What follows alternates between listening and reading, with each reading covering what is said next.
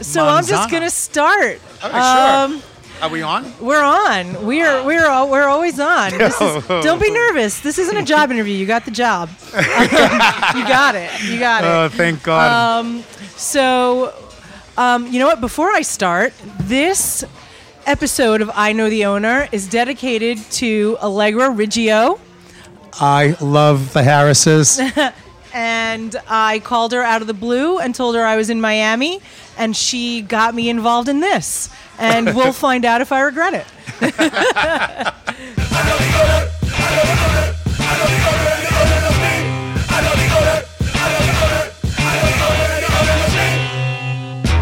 So welcome to I Know the Owner, a podcast where bar people talk bar stuff. I'm Sharlene Wellington. I am your host and the owner, and I'm here with my guests, Shelley. Say your name. Shelley Novak, and this is the sound of my voice. Yes, and? Conrad Gomez. And? Navin Chatani. And we are at the Drunken Dragon in Miami Beach. And I didn't expect an entourage or a posse. I'm such an introvert that I felt I needed my friends to help me. And to be honest with you, I'm glad that Conrad's here because throughout my career, it's been since 1992. We've always worked together. He's always been there for me. There's been times when I was like, he kept the lights on. So, and also I figured if we did it at his restaurant that I would get a free dumpling platter. So, Okay. But Awesome. Here we are. Drunken Dragon. So, Shelley, tell me about your career. Well, it's funny because I came to Miami in '92. Okay. And the year you were born? Yeah, the year I was born. No, I was in my 20s, and it was '92, and came down here because friends of mine had moved down already. My best friend Desi, he was a award-winning stylist, and my friend Ellen Pompeo, who really never amounted to anything. And you came from? Where'd you come from? Everett, Massachusetts. Okay. And I'm kidding, Ellen Pompeo of Grey's Anatomy. I don't know who that is. Right? Yep. No. No, I'm sorry. I actually don't. You're looking at me like I'm crazy. Well, I don't watch a lot of TV either. But needless to say, my friends we all lived in the same area, all hung out. We knew each other. They had all moved to Florida, and I had. Stuart just showed me a picture. Yes, I know who that is. I had gone through a really bad breakup, so I was like, "What am I going to do? Remake myself in Boston?" They said, "Come to Miami." I did, and that was the rest of that. That was it. That was it. And so, what was your first job in Miami? My first job in Miami, you want to laugh? Yeah, I want to laugh. Okay. My first job in Miami was a place called the Muffin Man. And this was, back in the day before digital photography, models and actresses would look at contact sheets of slides. And then they would take these slides across the street to this photography place, and they would look at the slides with little eyepieces, and then they would pick out which picture out of the slides worked and blah, blah, blah. But across the street was this health food place called the Muffin Man. And we served like carrot juice and like healthy food, and it had all these eclectic games on the wall, and Versace would be in there. I thought he was just this old guy who wore black socks and sandals. I had no idea who he was. And Ellen's running around, gorgeous, young, skinny Ellen Pompeo, looking like Kate Moss at the time. Okay, she's modeling. She looked at the time exactly like Kate Moss, but a little healthier. And my friend Desi doing his photography, just everybody, all the Calvin Klein model from Times Square. I mean, a sea of beautiful people. And I'm grinding carrot juice and giving them their little muffins and whatnot. And it was just a lot of fun because they'd be like, "I've got to go look at my slides. I've got to go look at my slides. My slides. And, okay. And you were the juice press. I was pressing juices. Well, I walked in. I came. So did you meet these people at the Muffin Man, or you knew them and they would come across the street to see you? I knew Ellen and Des because from Everett, and I was walking around one day looking for work, and after about 12 places, I thought I'd find work in an instant. As a waiter, because in Miami it's like if you know the difference between a fork and a spoon, you're in. Yeah.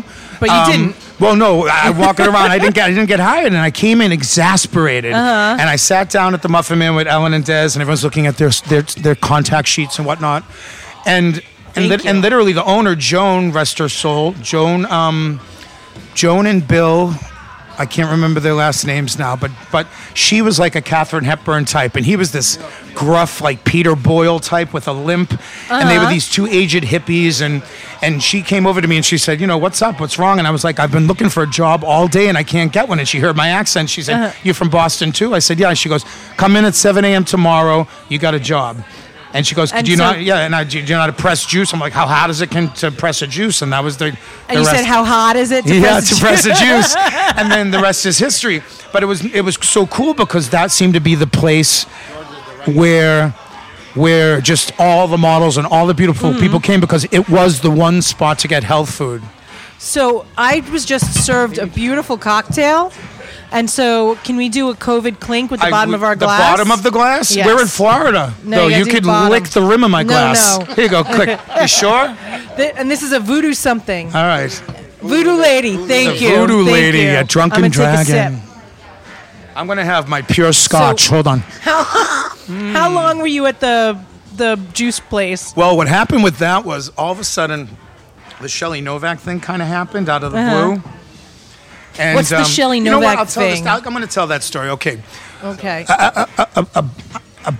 just another short little fat Danny DeVito guy surrounded by a sea of models at the time. 1992 Miami, a sea of beautiful people. Okay. And one day, my one box of belongings comes down from Boston, and in it is a seafoam sequin green dress with these Easter pastel green shoes, and I wear them to this tea dance, where they blocked off the street. And at the time, the pop artist Kenny Scharf and the DJ Jody McDonald and another DJ who isn't with us anymore. Who's you don't have to talk that fast. We have time. Oh, all right. I'm just a fast talker. Well, I don't want to be here all night, Rebecca. Whatever your name is. No, I'm kidding. No, but so anyways, I put on the seafoam dress and I dance on a speaker, and just for fun, and I'm eating pizza. I'm in drag and I'm eating the pizza in the seafoam dress. And at the end of the night comes up our good friend, who's now not with us, but who really was a major factor in our lives. Mark Leventhal, the DJ Mark Leventhal. Okay. Comes up to me and says, "You were hysterical. Would you come back? We'll give you $200." I go, what, to dance on a speaker in drag and eat pizza? So I'm like, press carrots all day for $80? Or dance on a speaker for 20 minutes eating pizza dressed as a woman. Only 20 minutes? Well, however long you felt like it. Did you have to eat pizza? Well, you could eat Doritos, whatever you wanted to do. But you had to eat something. Well, you had to do something fun. My props were always like a steak and cheese at the time. I don't know why people want... And you had dressed in drag before? No, this was like the second time. So... Like the second time. We did it to get into the place free, to be honest with you. Okay. But then, you already had the dress. I had the dress from one Halloween a year before. Okay. Yeah. And everybody kept telling me at the time, you look like Shelley Winters. You look like Shelley Winters. And I did this show, and they were like, listen, what's your name? I go, Shelley Winters. They go, yeah, you can't use that name. It's already used. I go, and I started thinking of famous surnames. Hepburn, Taylor, Tracy, Kim Novak, Shelley Winters, Kim Novak, Shelley Novak. They were like, ladies and gentlemen, Shelley Novak. They pushed me out on stage. But if it wasn't for Mark Leventhal coming up to me and saying, we'll pay you to do this, I wouldn't have thought of it as a career, and I wouldn't be 30 years later, doing it and having lived the life. I've traveled the world 3 times over. So that's amazing. So you started as a drag queen dancing on a speaker. Yes, I danced on a speaker eating pizza, yes. And how many nights a week did you do that? That was just every Sunday at a tea dance. And at that point, I figured Thank you. I can do... They just keep bringing us food. The food is crazy. Now you know why I did it here. We could have did this at McDonald's. You realize that. I could have easily... Eat a fry off Stewart's The disabled bathroom at McDonald's, I can pry the lock. We could have had all the privacy we needed. Oh, man. But anyways... This is me chewing in a microphone. I thought that... Yeah, you're going to hear a lot of that. I thought, though, that at that point, because of the movies Tu Wong Fu and The Birdcage and Priscilla, Queen of the Desert, I looked around and realized this is something that could be a career. So I made business cards because back then phones were on the wall. There was no digital phones or whatever. And I made business cards. So people would call me because it became in vogue instead of having an ice sculpture pouring, tequila at your party. You'd have a drag queen lip syncing. So they would call me, and I would put together the 3 best performers that I could get. And we would go do, shows in famous people's, rich people's houses, mostly in Miami. I didn't know who they were. They were just crazy rich. And there was one time I put together 3 of the best drag queens: Daisy Dead Petals, someone who's now has transitioned and is now Alana Starr, very huge international star now. Okay. And myself, and we went to the party, and it was a mansion unlike any mansion in Florida I had ever seen before. It was so big. And there was a NASCAR type racing car on a dais spinning in the foyer. That's how big this house was. So we get there and we find out it's Emerson Fittipaldi, the Brazilian famous race car driver. It's his son's 21st birthday. And I'm like, oh my God, I better not screw up my song now. Yeah, you put them in the right spot, Thank honey. you. Put those dumplings closer. How did you know? It's because I look like a human dumpling. So we get there, and I'm like, wow, I better not screw up this song. And I've always hated the lip syncing of it. Okay. I do not like to lip sync. I've always liked cocktail conversation, telling jokes, singing badly in my own voice. So I said, I've got to go hide and like listen to my Walkman and listen to the words of this song. I was going to do the song "Shout" by Lulu. So I go into the kitchen to hide, and I get into the kitchen to hide. And there's this huge, big, white sheet cake. And I look at the cake, and I look up, and there's George Harrison. Wow. And I look at the cake, and I look at George. I finally know a person whose name you mentioned. And then I look up at George Harrison, and I look at the cake, and I think to myself, what am I going to... Do I talk about the Beatles? He doesn't want to talk about the Beatles. Do I talk about his charity? Was it Bangladesh? Was it Tibet? Do I talk about his solo career? No, he was just sued by the Shirelles for My Sweet Lord. So I went, I love cake. And he went, I love cake too. Although that's more John Lennon, and he was like, cake is fab.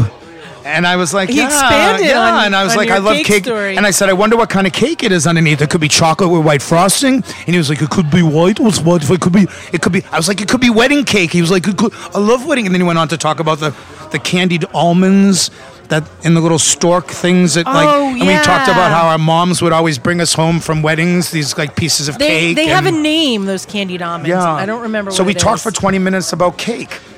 That's amazing. And the hostess came in and like grabbed me out of there, and she was like, what were you talking about with George Harrison? And I was like, cake. I don't believe you. But that's how. Why won't you tell me? That's how surreal the '90s in Miami Beach was. Yeah. Every time you would come out to our nightclub, there was someone new you would see.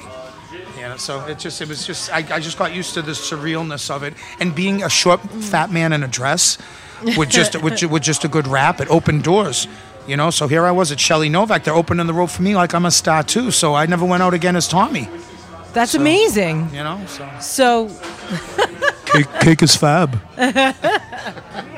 So you just, for the next 20 years, got paid to go to parties. Well, I guess I got paid to go to parties or to set the parties up, or to be part of the party, or to be the entertainment. That's funny too. This is Conrad. Conrad, jump in here. Yeah, I'm Conrad. Yeah.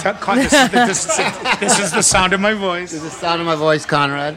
I'm going to take this opportunity to eat a dumpling. Yeah, try a dumpling. She has some pretty dumplings amazing. because now I took Shelley. I did a party here. I started a party before I owned the ownership of restaurants and bars. I was a club promoter. Okay. I moved here in '93. From? Jersey. Okay. Jersey. I had friends always telling me, yo, you got to come to Miami, Never came because I used to race bikes before this. I was a cyclist.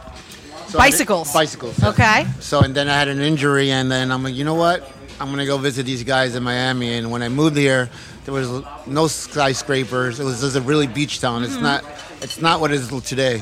It was didn't flood. And there was probably about 5 bars and 1 nightclub when I moved here.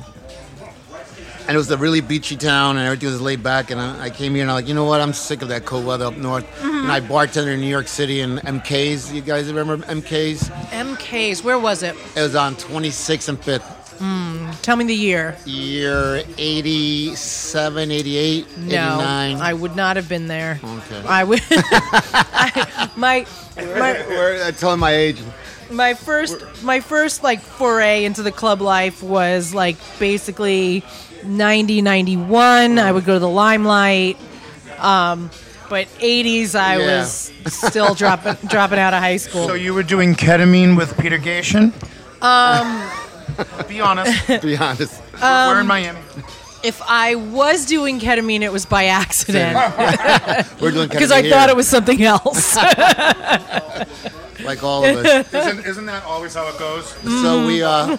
So I came here, and it was a beachy town, and I was like, you know what? I came for 2 weeks, and then 2 weeks, and here I am still 26 years later. Wow. And so you said that you ran a party? Yeah, I was. Thank you. There's so much going on here.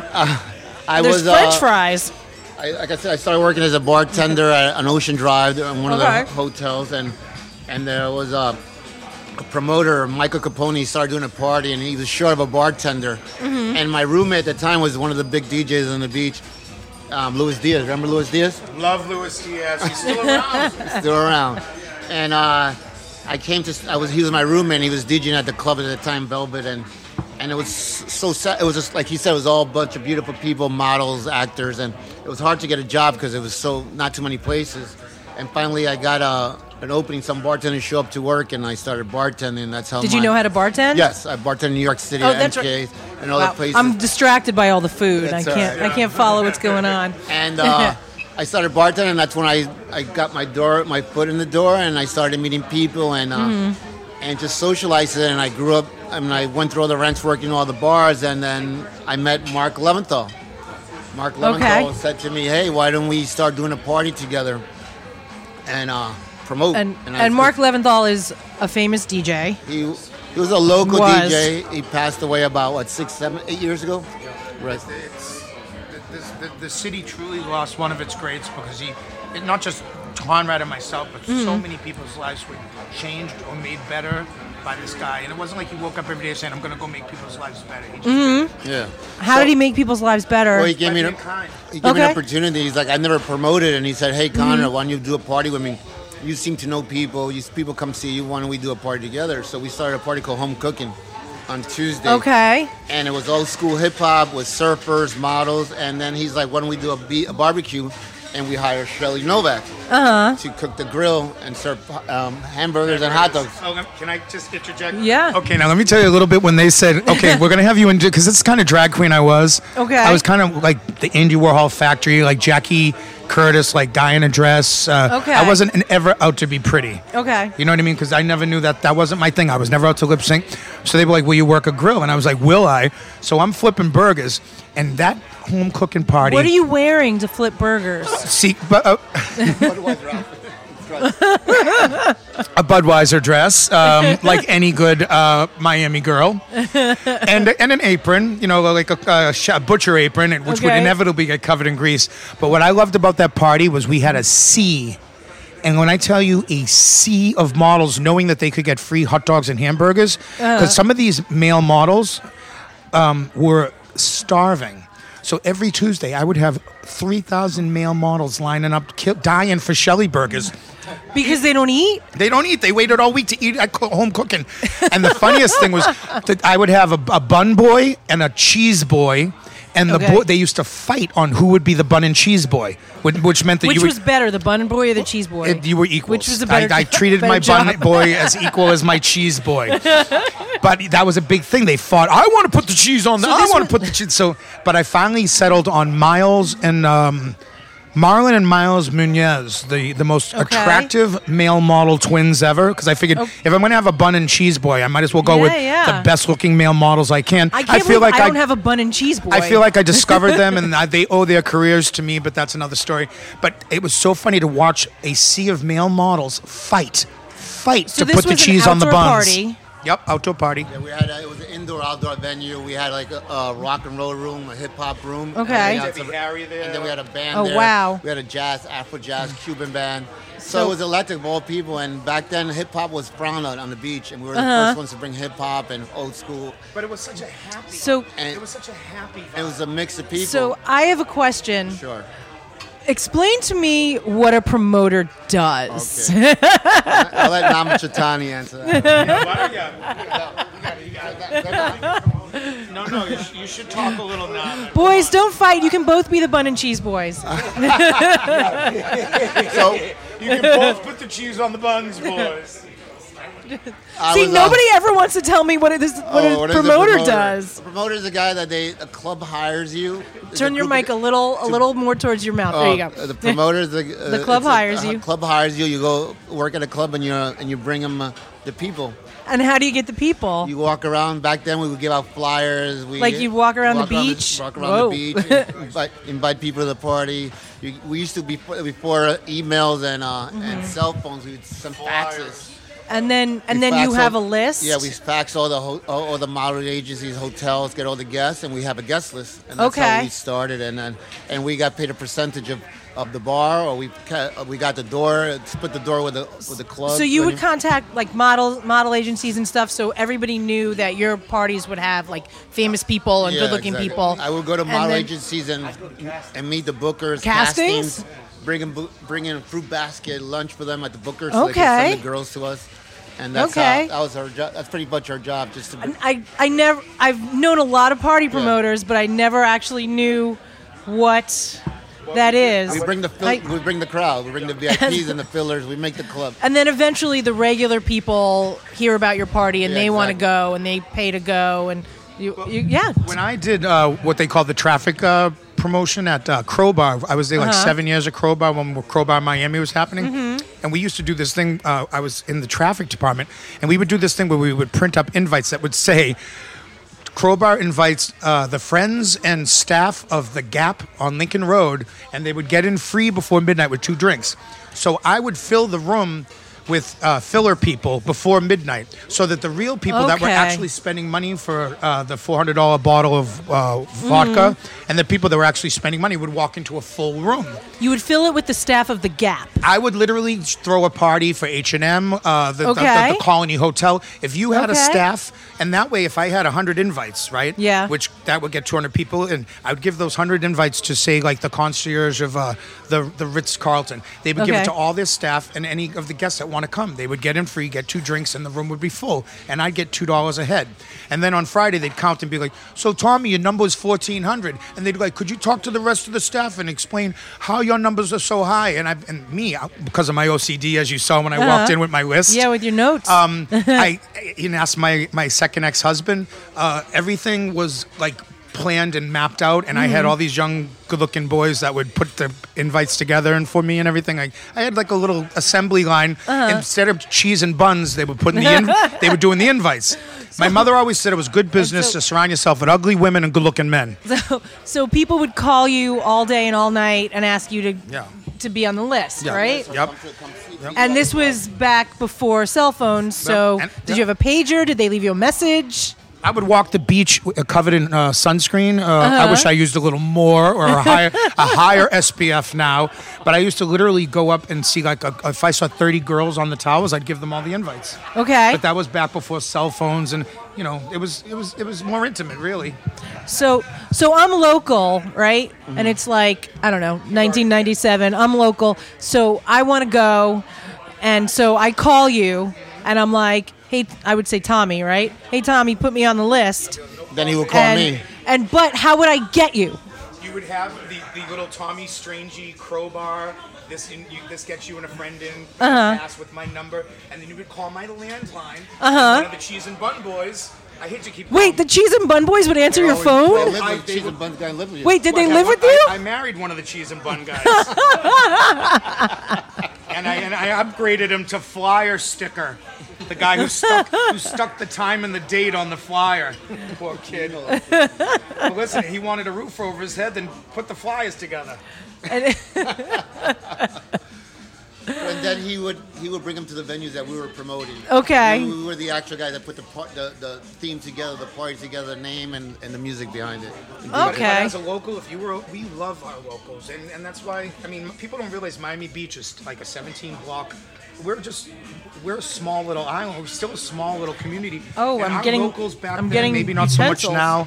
Our locals, we love our locals. We all know each other, and some of we know who to embrace and who to run from, but we know our locals. Okay. Yeah, but that was the 90s. Now everything's changed on to, so like I said, we were promoters, and I became a doorman. I worked one of the biggest clubs on the beach, Liquid, and I did the door in New York, LA,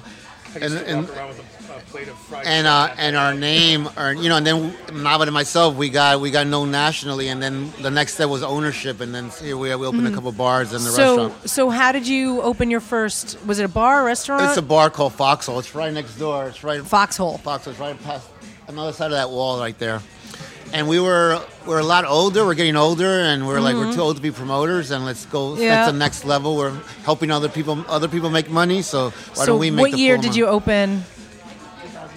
2011. Yes. Is it a spot for locals? It's a local bar. It's a locals bar. It was a big nightclub in Flushing here. There were other big nightclubs so we opened a small bar with no signage. It was just a red light alley entrance. You mean Foxhole? Foxhole. Well, it used to be a very, very, very, very different bar at one point. And what are you insinuating? It was called a loading zone before us. Originally, it was a leather S&M bondage bar with no windows. So before you had it? Yeah, before we had it. Yep. But we went up, we burnt some sage. I did a little dance.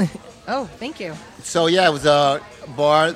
We branded it laid back a local because that's the name of Homecookin. We're a local bar. We're open. We're open 5 to 5, 7 days a week for 10 years. It's staple. But you've got so much going on now. We opened a place in Wynwood, Racket, another bar. We opened a tiki themed bar in Little Havana called Casa Tiki. And then we have this restaurant, Drunken Dragon. We've been 7 years here. Wow. And the food is really good. Thank you. And this cocktail is really good. We'll get you another cocktail. And might I say Let me introduce my partner, Navin. I was going to say, for anything to be open 7 years is like... Yeah, that's amazing. Yeah, in the restaurant business, that's an eternity. I didn't hear that. I didn't even hear what you said. This is the sound of my voice. Navin Chatani. Navin Chatani. So I partnered up with Conrad, in the late 90s? And like he said, everyone had their different forte. And my forte was to bring the little model girls at the time. The model girls. Yeah. And you also used to be a promoter, or you just... I started off as a promoter. So how do you know all these models? Because I dated a couple of them, and then I would get to meet the whole apartment, the model's apartment. So you dated one at first, and then I met the whole model's apartment, and then you met all of them. We all went through that. Yeah. That's how we got into dating with the models. And there was a building called the Decoplage, okay, where all the models used to stay, and I would just go. I tried to date ugly people, it didn't work. But it was a different beach back then, you know what I mean? Was that just to save money on meals, or? Yeah. Oh wow! Thank you. So back then it was all different. It was more quality. Now it's more quality. More quality now of the models.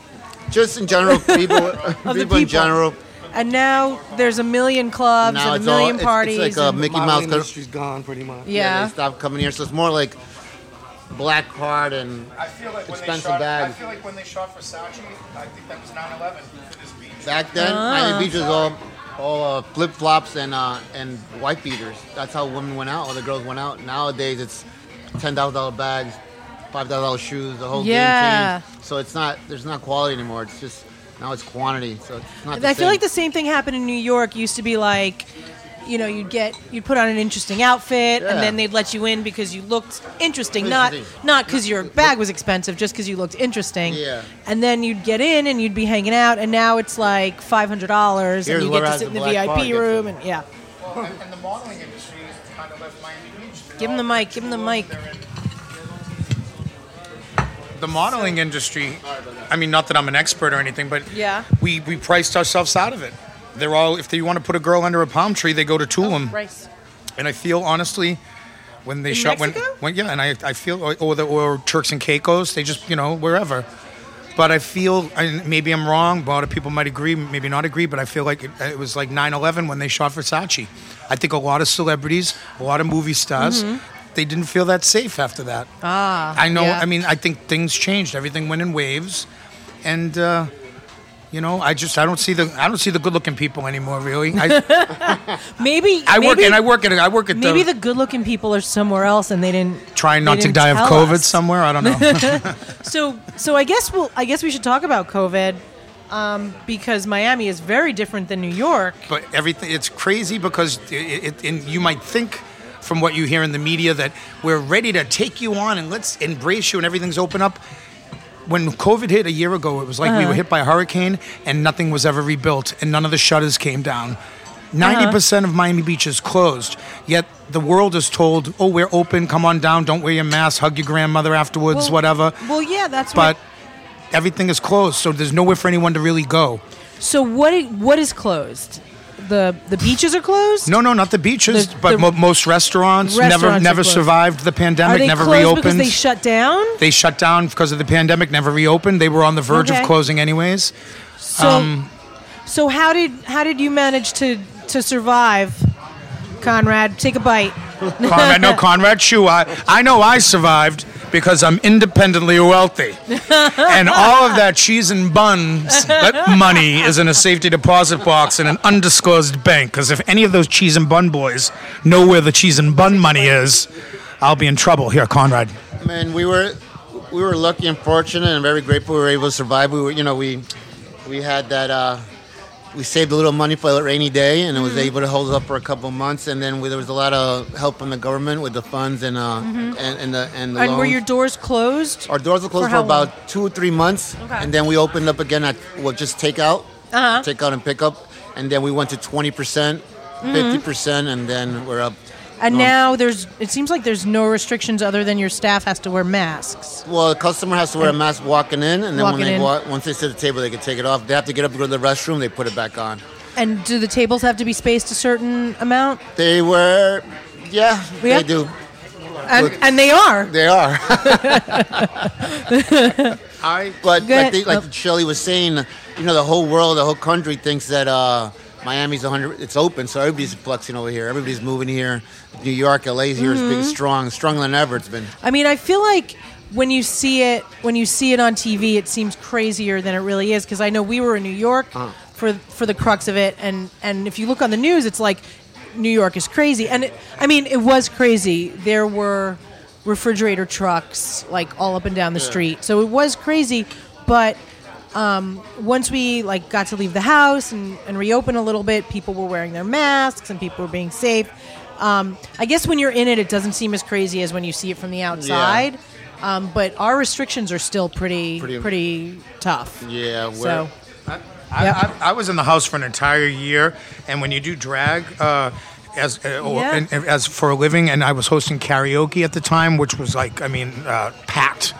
And to go from from 60 to 0, was difficult. But like Conrad said, and I joked, I did have money saved, thank God.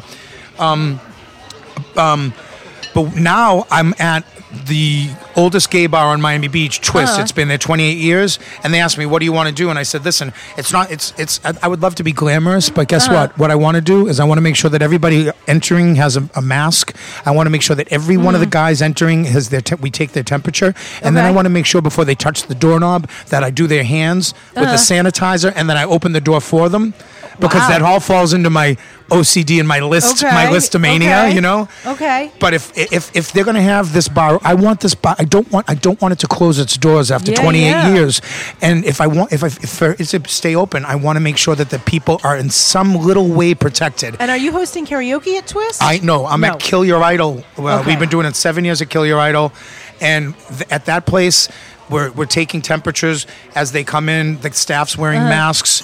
And believe it or not, ironically, I have microphone covers that are disposable. I'm going that tomorrow. Are ironically imported from China. Of course. Yeah. So.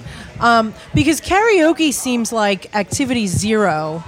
I'll tell you, a year ago in last March, I said to myself, I was like passing around the mic and everything, and I said to my coworker, I said, why aren't we sick when we're, sharing the mic with people from Belgium, Denmark, and, everywhere, around the world? Well, I think, knock on wood, that we just got lucky. Yeah. I think I may have had it because a year ago I had such chest pains that I thought I was having a heart attack and I couldn't get out of bed for 2 weeks. So maybe, who knows? I don't know. I'm not a scientist. I don't know. But a year later, I can't stay in the house anymore, And I don't want to see these nightclubs close. Kill Ratto's been there over 21 years. Yeah. So I was a person that always would get a little shot of vodka and wipe down my microphone before I sang karaoke. Oh my God! Because I'm OCD that way. Yeah, the Clorox bleach wipes. I should buy stock. I've never wiped down more microphones in my life. But and we have karaoke at my bar minis, and we can't do it. We can't bring it back. We're not allowed. We can't eventually. Yes. Kill Your Idol is straight. It's like I call it a roadhouse. Every walk of life comes in there, and it's just the best. That's what I love about that place. Twist is gay, but because it's the only dance club on Miami Beach open, it's half straight now. We let in everybody as long as you have an ID, a mask. Okay. You're not running a temperature, and your heart's full of love. We let you in. We don't care if you're banging a sheep. Although, as long as the sheep consents. Oh, yeah. Well, there is an app for that now. Sheep. Yeah. Well, if the sheep is vaccinated and the sheep gives consent. But yeah, it's people think Miami's. Oh, come down. There's only 2 places open to dance. Yeah. So enjoy yourselves. Curfew's been lifted too. We were open to midnight for about a week ago. And the curfew's lifted. Now everything's back to open. The mainland is 3 a.m. and the beach is 5 a.m. Oh wow! And then there's some places that are 24 hours too. Oh nice. Twist is still 5. They just gave us. We were 11. Now you're midnight. And then they announced that they're not going to do anything until May 6th. So my husband and I planned a trip to come out here. We were like, okay, they're not going to make any changes till May 6th. And then they announced 3 days before our trip that the curfew is moving from 11 to midnight. So we were like, all right, well, we already planned the trip. Everyone just work another hour. Okay, thanks. So it's like let me do the schedule for this week a third time. Yeah. Thank you. So how's it going with you guys with the curfew to 11 o'clock? How's the bar doing? So basically, I used to have 3 bars, and now I have 2 internet cafes and a hot dog stand. Okay. So it's basically my one bar Hinterlands. I basically turned into a cafe. Mm-hmm. They made the food rule. Okay. So we were just a bar that had a little bit of food, so people don't get too drunk. And they made the rule that nobody can order a drink unless they have already ordered food and have food, and it has to be substantial food. And then there was a whole argument about what constitutes food. Could it be just and the hot dog didn't work? Yeah, and it can't be chips, and I think it can be a hot dog, but it can't be chips. And then our governor, who is also the governor of Buffalo, declared that buffalo wings don't count. I'm like, what are you, stupid? Buffalo is part of us. Yeah. You got to be able to eat buffalo wings. So shit at a bar. So we basically became a restaurant, and now we're open for lunch. And you have a full kitchen? Sorry to interrupt. We don't have a full kitchen. We make sandwiches. And also, I was told to ask you about your love for sandwiches, Shelley. Sure. But now we got a slicer, and I get meat, and my husband is gets there in the morning and is slicing all the meat, and I'm making the sandwiches because we have one bartender working, and we can't have them preparing food. So we come in, the owners, and we spend 3 hours making sandwiches so the bartenders can just heat it up and serve it, because we don't sell enough food to hire a kitchen person, but we sell too much to make the bartender do it. So makes sense. The bartender's like, first I had to muddle limes and mint. I know. I had to make mojitos. Now I've got to learn to make a bruschetta. I want to kill myself. So I was supposed to ask you about Allegra told me I had to ask you about your love for sandwiches. Is that something? Well, that's something that was kind of a joke. I did a video one day where I never wear a shirt ever. If you know me in Miami and you see me with the shirt, it's my friend. My friend always asks. He's like, "Are you going to a funeral or court?" Because I haven't worn a shirt in 30 years. So in Miami, to court, you only just have to wear a shirt. Yeah, you can wear a half. You can wear a half shirt or something fringe, but you have to wear a shirt. Do you wear pants? Yeah. I do wear pants. But I did just jokingly a video where I used the ingredients that were in my fridge, and it happened. It so happened it was old bread, a Slim Jim, some hummus, and I just threw it all together and made this amazing sandwich. And then that became the thing. Sandwiches made from whatever was in my fridge. So. Oh man! But I am a big fan of sandwiches. I have to ask now: is your sound guy? Is this the husband? This is the husband. Yes. Oh, he's thank not my God! Because I thought he was your cheese and bun boy. I mean, he is my cheese and bun boy. I see what So you graduated to production? Yeah, that's my job, new job. Yeah. Good going, stranger. What else? Is there anything that we forgot to talk about? I just want to talk about one thing, I guess, because he talks about what he owns. The only thing that I own that I can say that I own outright or I created, that's my baby. It's in its 28th year, is the Shelley Novak Awards. Okay. And they are like a mock Academy Awards, and the production costs $30 because, I shouldn't say that probably because of the money I make off of it. But I go and I get $20 store Barbies. I strip them down and spray paint them gold. Okay. I nominate every drag queen in the city, and if I don't nominate you, I have you as a presenter. That way, everyone in the city on the nightlife scene is. How many drag queens are in the city? You can get about 30 people on that roster, and then who isn't nominated, I'll have them present because I try to, have everybody in the community involved. I did it. Because there's the Oscars, the Tonys, the Emmys. I figured why not the Shelleys? And at the time, 30 years ago, how else do you get your name in the paper? Or on TV? There was no internet, and just like anybody out there, young man. Thank you. I'm sorry to bother you. The sound of an empty drink. Can I have another voodoo? Yeah. Thank you. She's got a drinking problem. I do. My drink is gone. But the thing with the that's a problem. I think everybody, gay, straight, whoever you are, everybody's with a hairbrush in front of the mirror, done their fake Academy Awards speech. But I did it because I wanted a lot of the drag queens, especially the young ones that work for $30 or no money at all or a handful of drink tickets. I wanted them to be able to have a chance to be able to talk and be able to thank the people that they wanted to thank. And kind of like the way that I'm going to wrap up and let Conrad finish, because I have to go work the door of Twist, Miami Beach's oldest gay bar. So no, don't take my list. All right. Don't take my list. No, I do want to say that to thank God for Twist, guys, for keeping the light on, for having me, for giving me the job for 28 years that I've had back and forth, and Kill Your Idol and the people at Lost Weekend, Carlos, the bartender, and Jonathan Hill. Thank you guys, man. I couldn't do it without you. And Panther Chords, I'm doing the Black Market.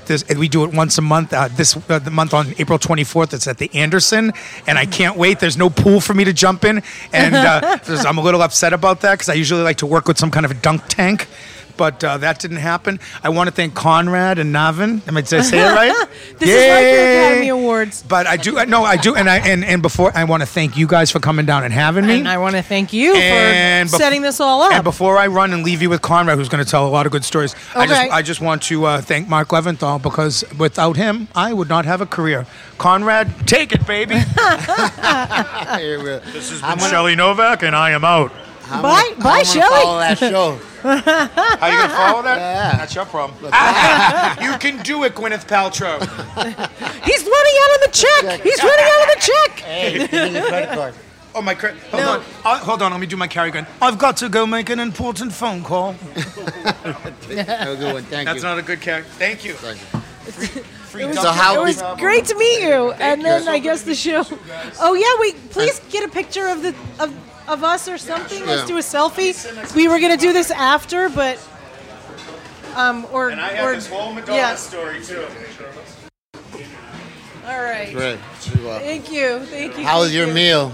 My meal is great. We're still rolling. We're still rolling. Okay, let's get down to the business. Let's get the business. Yeah. So let's see. We got COVID. We got making it through COVID. Almost at the finish line. And you guys have a nice business. What does it say? Wednesday? A nice business for a Wednesday night. Yeah. And this is unconventional. We got a phone ringing. So I'm off my game, you guys. So we were all thrown off our game a little with Shelley. Yeah. Shelley threw us off. How do you follow that routine? I didn't know what to say. I was like, He was giving Navin anxiety. I was getting mad at him. So you guys are business partners? Yes. In all the places that you own? You own them all together? Yes. And I have a couple additional ones, but I'm partners with another guy. Okay. I have a nightclub at the W Hotel, W South Beach. Oh, nice. And I do all the food and beverage there. The 3-meal-a-day restaurant, the pool bar, the beach bar, the lobby bar. That's a lot. Yeah. But that's why I got these guys. They're good partners. So how do you find staff to have that many people and not be that's a big issue in Miami of staffing right now. Don't you agree? Yeah, we're all short staffed. Everybody, everywhere, quality, the service. Miami's not known for service from the get-go, from the beginning, and now it's even worse.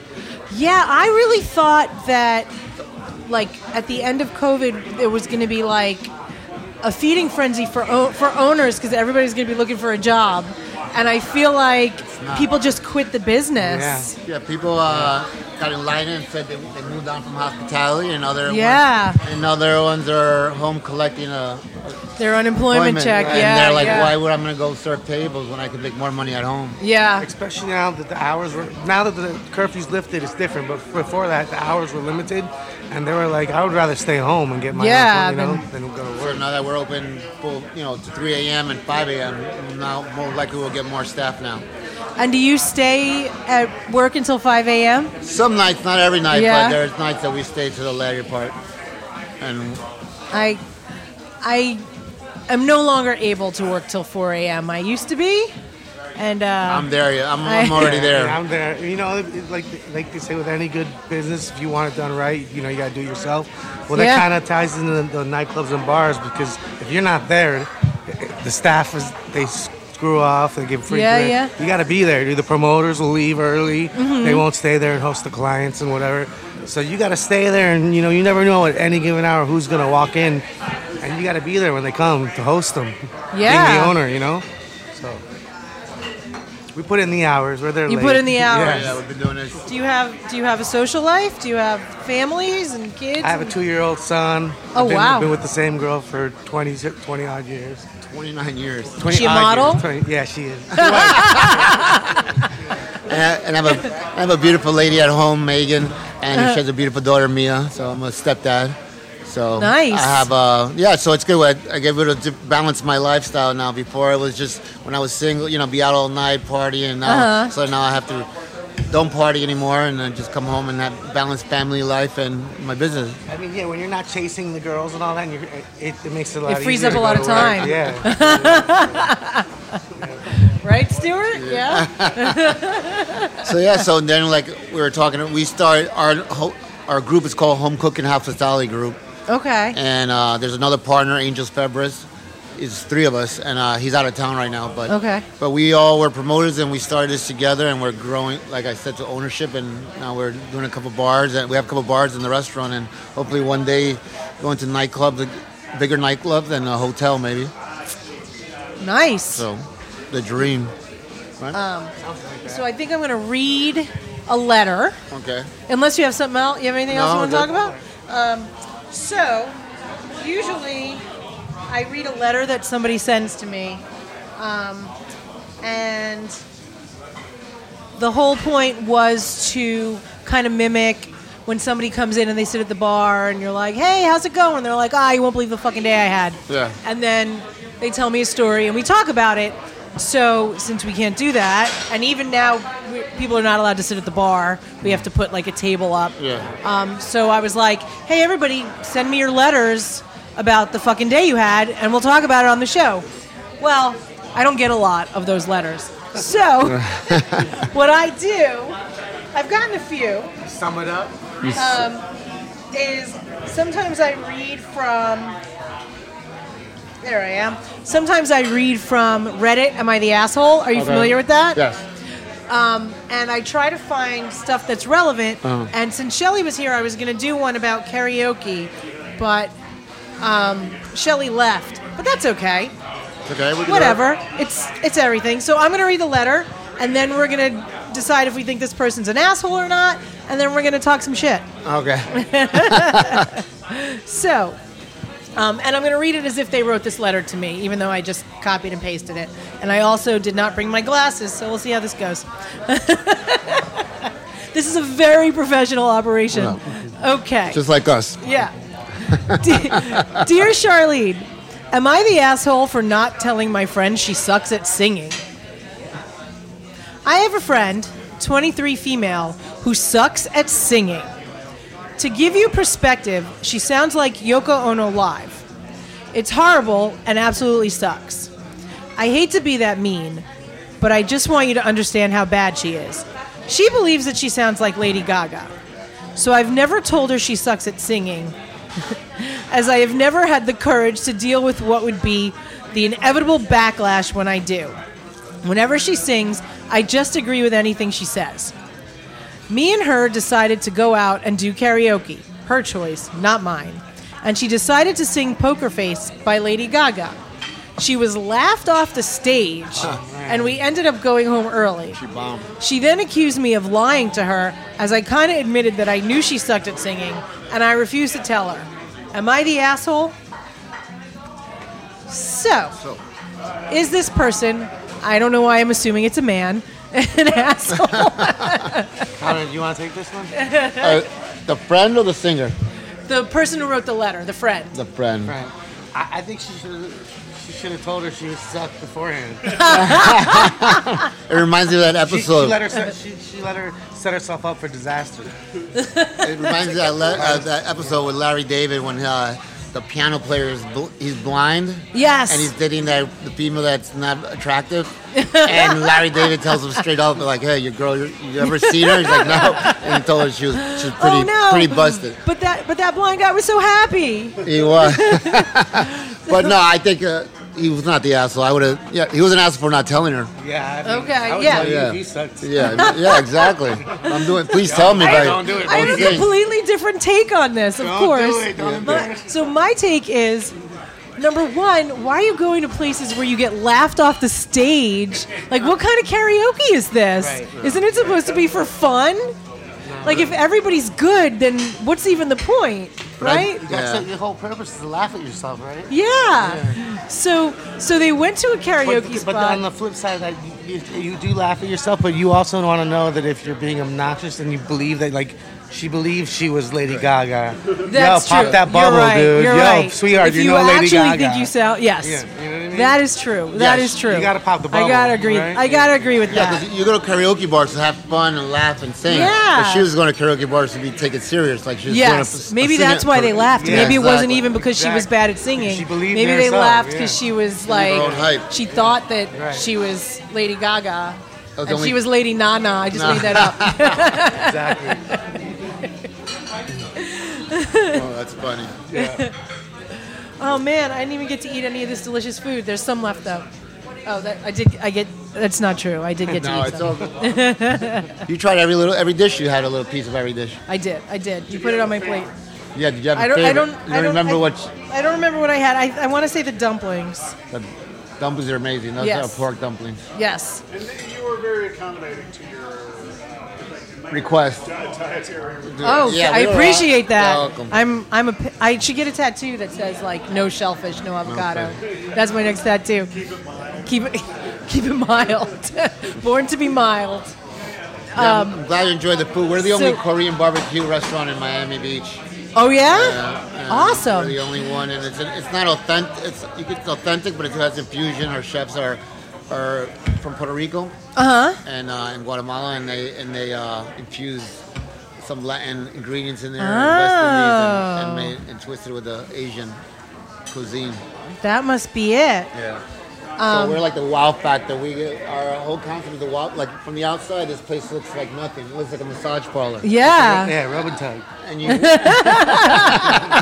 and you walk in there, and it's a beautiful place. It's a wow factor. It is beautiful. We didn't have the Drunken Dragon sign put until like year 4. 4 years. Yeah, we didn't have a. Yeah. Because Do you before- ever get like cops showing up expecting to like bust a rub and tug parlor? And I they're mean- like, oh wait, I guess we'll stay for here. It's more of like when you see people walk up, they're like we, at the very beginning, we just have a market sign up. We left the old bodega sign up. And we see people pull up in like Range Rovers, Lamborghinis, and the wife is like, "There's no way I'm going in there. You can't get me." And the husband's like, "Trust me, please just go in there." And once the door opens and they come in and see it, they were like, "Whoa." But coming for you next to a Domino's and a Subway, and you're on all blacked out windows. I love that concept where you look and it looks like nothing, and then you go in and it's. But how do you get the word out? I mean, it actually word of mouth took off on its own. Yeah, we did zero marketing at the beginning, and and the road was out front. Alton Road was being redone. It was like Baghdad out front. And we were a 2-hour wait for the first 2 years. Wow. But that goes back to when we had a conversation earlier about promoters. We were promoters 15, 20 years ago, so we used that same element now in ownership to bring people to our... Did you like fax the modeling agencies? Emails and text. Now email and text and phone And you calls. still have your list of contacts, and you're we like, have hey, a Rolodex, yes. Hey, George. Yeah, we still have a Rolodex. It gets bigger and bigger, so we all have our own Rolodex, our own contacts. And is it physical Rolodex? I mean, if you hit the few key people, it spreads like wildfire, you know what I mean? Yeah, yeah. And we've been here 25, 30 years, so... We're staples on the beach. Yeah. And like our bar next door is more a speakeasy, and then we opened a restaurant. We're like, how do we keep that shtick, make it a speakeasy? And that's what we tinted the windows, and it said, before it was a market, it said market on it. We left that sign for 3 years, so it was word of mouth. So we kept that shtick, and people loved that. It worked. Yeah. That's great. Yeah. All right, so if we want to come to any of your places, we can come to Drunken Dragon. Racket in Wynwood. Racket in Wynwood. And then in Little Havana, we have a tiki bar called Casa Tiki. Okay. And right now, Foxhole's temporarily closed after a decade of being open. We shut down, and now we're going to have Foxhole 2.0. Did you shut down for COVID? No, we're going to renovate it, upgrade. Okay. It's a decade old, so it's time for a little facelift, you know? Oh, nice. Foxhole 2.0. That'll be coming soon. That? Coming soon. Foxhole 2.0. This is great. Well, thank you so much, guys. Thank you. Thank you. End the episode. It was really great to meet you. This was, so far, the craziest recording I've ever done. Thank you for having us. Sorry we couldn't follow up Shelley's routine, but we managed. And I'm Sharlene Wellington, and this is... I'm Navin Chatani. And Conrad Gomez. And this has been I Know the Owner. Bye-bye. Bye-bye. Thank you. Thank you. Bye.